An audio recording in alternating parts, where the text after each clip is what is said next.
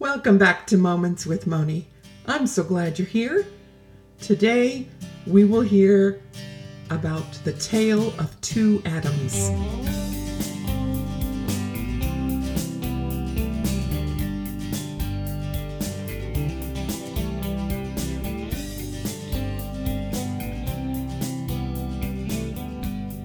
Well, this is Easter week or Holy Week or Passion Week, as some people call it.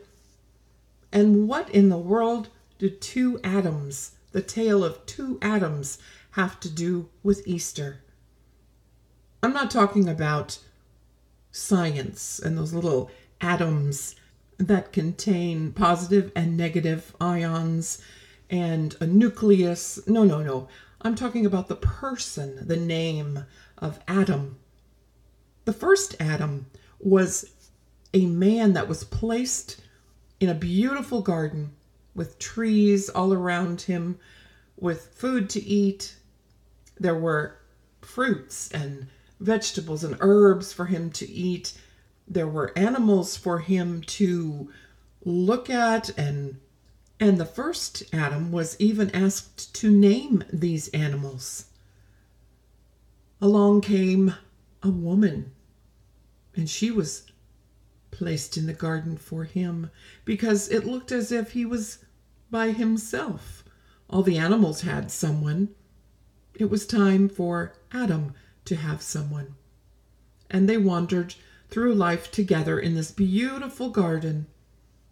There were trees, and there were special trees. In fact, there was one that they were told not to touch. Well, that's what Eve said. But Adam was told not to eat from the fruit of that one tree. He only had one rule to obey. And guess what? No, he couldn't do it. He did not obey that one rule. Rather than living life in this beautiful place with everything he could ever want or need, with a loving God and a loving woman at his side, Adam listened to the stranger that entered their life and told them that one command, that one rule, was only there to control them. It was a lie, and that they would not die if they ate from that tree. At that point, Adam had a choice to make. Was he going to follow God's command or take life into his own hands and choose his own destiny and make his own way in life and pull up his bootstraps and make something of himself in this world? He chose his own way. Because of God's love and mercy for Adam, God did not destroy Adam right then and there, but he and Eve up and put them outside of the garden where they couldn't get to the other tree that would make them live forever in a sinful state. In a world where there's lying and stealing and murdering and so much more ugliness. But that was just the beginning of the story. You see, many centuries later, there was a second Adam that entered the world. And instead of doing his own thing, choosing to do life on his own terms, he came to earth to live in obedience to God. He lived by the instruction book that came along with this world, the manual that showed him how to live obediently to God. But not only that, to show all of mankind that's here on the earth that he's here to fulfill all the covenant promises that God had given to mankind. This second Adam came down from heaven, was born. Well, we celebrate his birth at Christmas. This second Adam was the only begotten Son of God. He ranked higher than the angels, and yet he made himself willingly lower than the angels and became a man, a human being just like us, so that he could come here and live among us and show us what God was like. All those red letters in the Bible, those are the words that Jesus spoke specific ones for us to listen to, understand, to take into our hearts, and to see what God was like. Those that were alive at the time had a front row seat as to what God was like through seeing Jesus. Blessed are they because they saw and believed, and even more are we today. We are more blessed because we did not see him, and yet we still believe. What is it that we believe?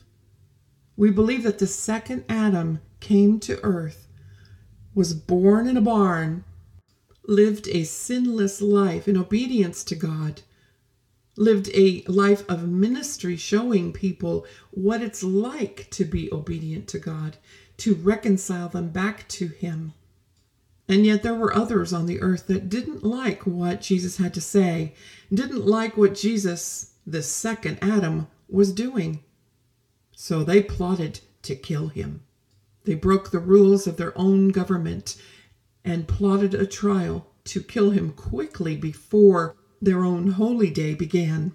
Even though Jesus was perfect and sinless and loved others and tried to show God's love to everyone on earth, these people that wanted him killed, they made sure that he did die. But first they tortured him, and then they killed him on a cross.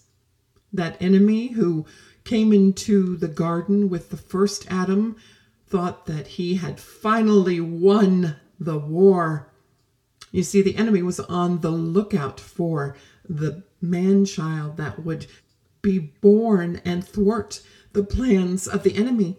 Oh, but little did he know that God is still in control. You see, the enemy played right into his hands. For the enemy did not take the life of Jesus. The second Adam, Jesus, gave his life willingly for you and for me. But you ask, how did Jesus win if he died on the cross? Well, he did die. He was buried. But on the third day after he was buried, he came back to life. Hallelujah! That grave did not hold him. Nothing can and nothing will. Jesus is now in heaven, seated at the right hand of the Father, the right hand of God. He's waiting in heaven until his Father says it's time to come back and get your bride.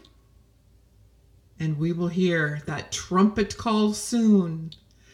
So as we take time this week to meditate on all the events of Passion Week so long ago, know that our future and the enemy's future is already written in those last books of the Bible. In Revelation, chapter 19, the enemy's going to get his. And those that trust in Jesus will reap their reward.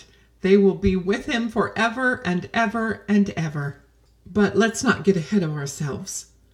There is a week here now that we can spend contemplating what Jesus went through on our behalf. To help us do that, I'd like to share a music number that I was a part of and many others were a part of. This was a team effort that will help us understand the trial and the suffering that Jesus went through on our behalf.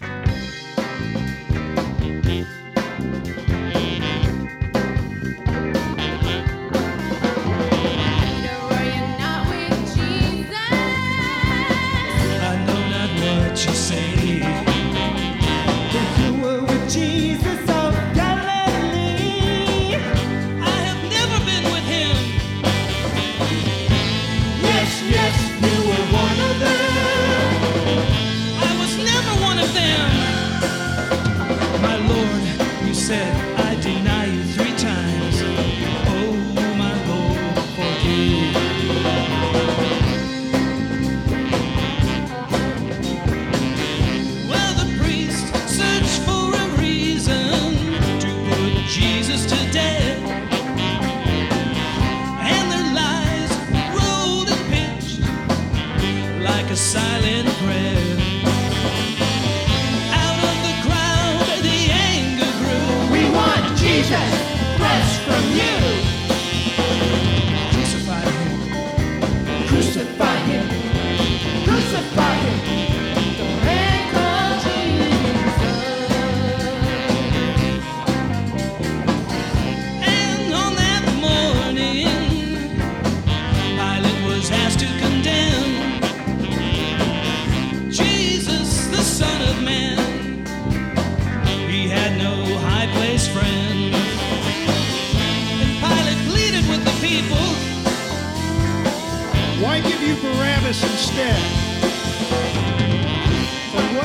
Jesus ever said that you would wish him dead,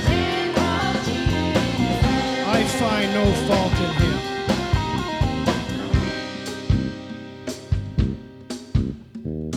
him. Jesus, are you the Son of God? Yes, I am he, the Son of the Blessed One. Are you a king? Yes, though my kingdom is not of this world. Don't you know what trouble you're in? I don't want to have to kill you. If you've done no wrong, give me evidence. Say something, anything, in your own defense. Give me one reason to set you free. For your own sake, man, say something to me. I'm pleading with you. Say something, please. Jesus, don't you hear that crowd? They want you. All right, take him away. Jesus will be crucified. Now if you'd been there on that fateful day when Jesus said the kingdom's at hand, would you have seen it that way? And you can still read history that he's for you and me, or would you?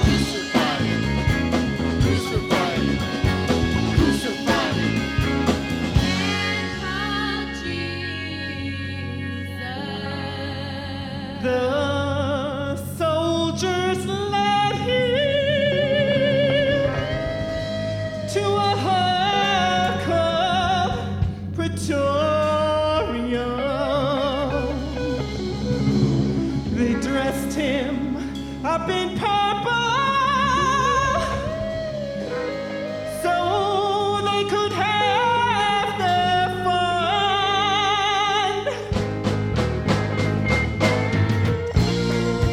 They made him a crown of thorns and spit into his face. And they mocked him on their knees and led him out to Calvary.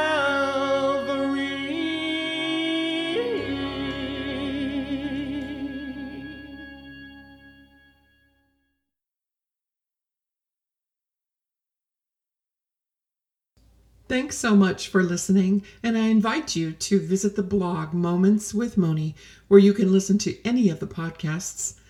I invite you to share one of the episodes, this one or any of the others, with a friend or a neighbor or family member. I also invite you to follow the blog or the podcast. It's free. The subscription is free. You can follow along anywhere where you listen to podcasts or on Captivate, which is what I use for my podcasts. You can see the banner on the front page of my blog. Captivate has been a wonderful program and company to help me spread the word of God. Till we meet again, here, there, or in the air,